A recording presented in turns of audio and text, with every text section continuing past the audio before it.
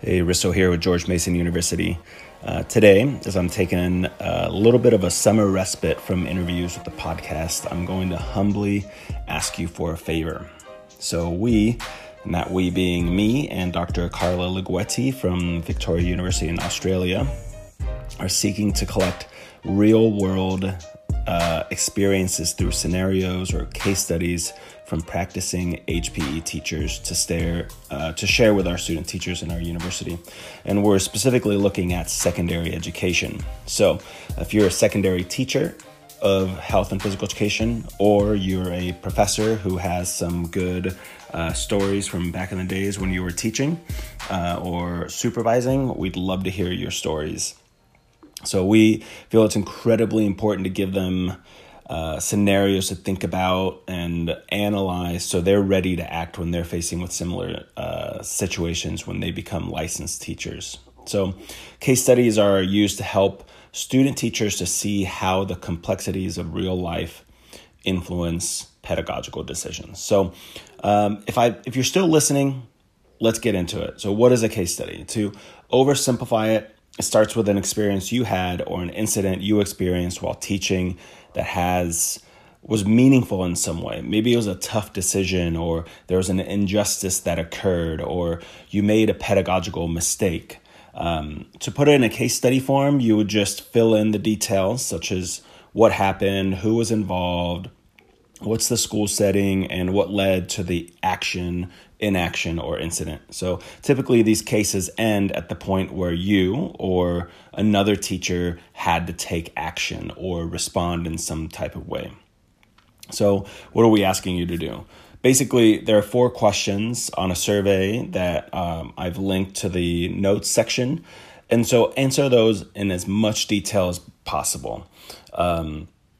Basically paint the picture for the reader, and the reader would be a student teacher. So once you fill this out, Carla or myself, we'll go through the answers. We'll write it out in a case study format. So we'll just put it in paragraph format and fill it out. And we'll contact you to arrange a video recording over Zoom or Skype or something where you're going to explain what choices you made and why. So you may at this point also want to explain if you made a mistake, and if given the opportunity to replay that incident, what would you do differently?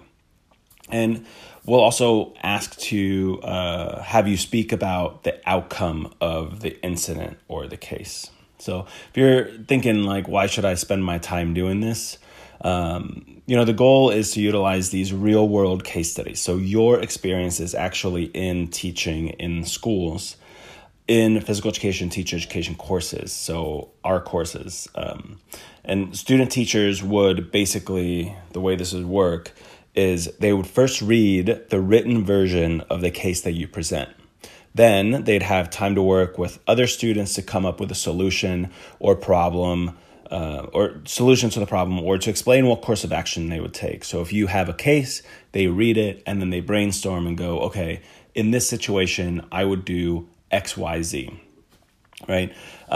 Through reading your case study, student teachers are presented with an opportunity to consolidate their theoretical knowledge, so the stuff that we're teaching them in the class, with the practical knowledge in the courses. Now, the good thing is the way that we've set this up, the student teachers would not see the solution or the choice you made before actually explaining their decisions.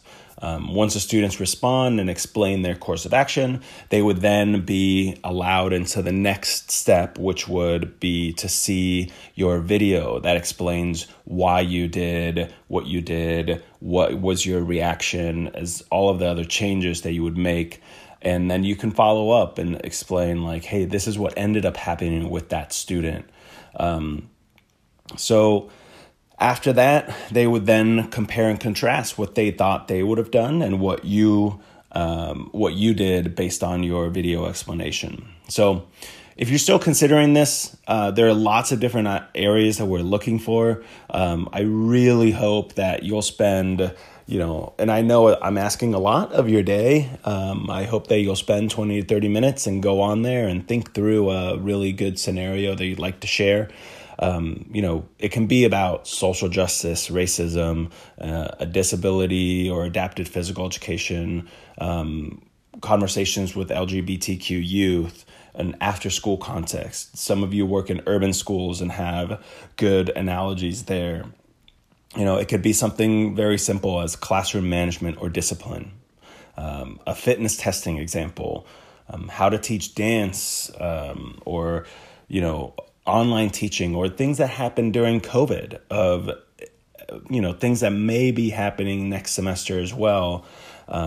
Policy, legislation, planning struggles, dealing with national standards or national curriculum, and especially also in health education as well. So that's pretty much the explanation of what it is. And I think you have enough information here to go forward if you do choose to do this. And I really hope that you do.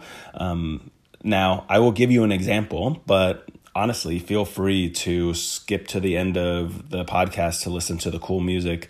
But the next few minutes, I'll just go in and give you an example of the 4 questions, which are who, where, what, and then the explanation at the end. So you're good to stop now, but if you want to hear an example, this is the example that we posted and what you'll see if you go online. So here we go. So the first question is who, which is please describe the people involved or the teachers and the students. So my example is Risto's a white male, 35. Oh, this is a totally made up story. This didn't happen. Risto's a white male, 35 years old, in his second year teaching in the U.S. Paolo and Samantha are in 9th grade.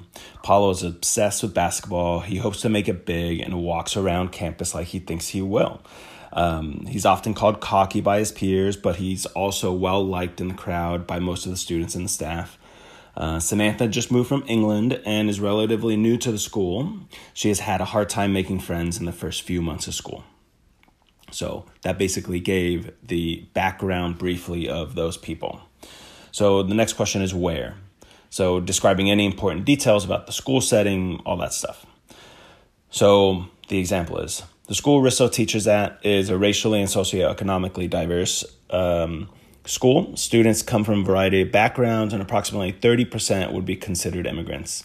There's a palatable class divide where mostly white students are from higher income families, which is Samantha, while ethnic minorities are typically not always from low-income families. The school has 2,000 students and serves grades 9 to 12. Physical education is required in 9th and 10th grade and is an elective in the 11th and 12th grade. PE is typically taught in the gym with 1 to 2 other classes of 35 students each. So the next question is what? So what was the incident and what action led to the incident? So painting the picture. So here's the example. Students are given an assignment to work on independently while Risto was taking attendance.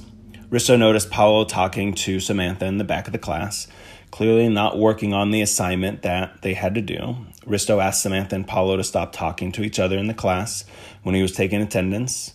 So a verbal warning is his policy for a first-time offense to the classroom rules.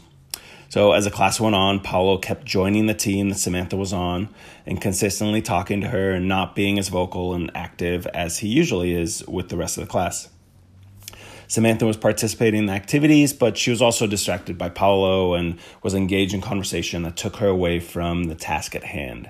So after giving them a second warning, he pulled Samantha and Paolo aside for a conversation to see why they were not participating. Risto came into the conversation annoyed that Paolo and Samantha were disrupting the learning of other students in the class. And then Paolo explained he was just being nice to Samantha. When Risto probed deeper, he found out that Samantha's parents had divorced and she had to move with her mom to a new school and she'd not made any friends. So then you would stop. And so that example, not the most crazy example that's happened in secondary schools in the history of physical education. But at the end of the day, there has to be a decision made right there. So what is that decision? That's where the student teachers would then break out into small groups and talk about how to do this and what reaction they would make. Maybe they go into a warning, or maybe they decide to use restorative practices that they've been learning about to figure out how to resolve this conflict. Maybe, they decide that the teacher should just relax and they should not be so annoyed at two students talking in their class.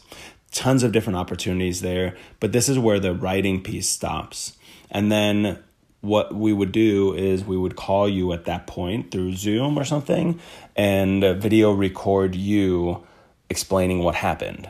So at that point, then, Risto would be brought in for an interview and video this, 2, 3, 4, 5 minute short clip that says, this is what I actually did in that situation.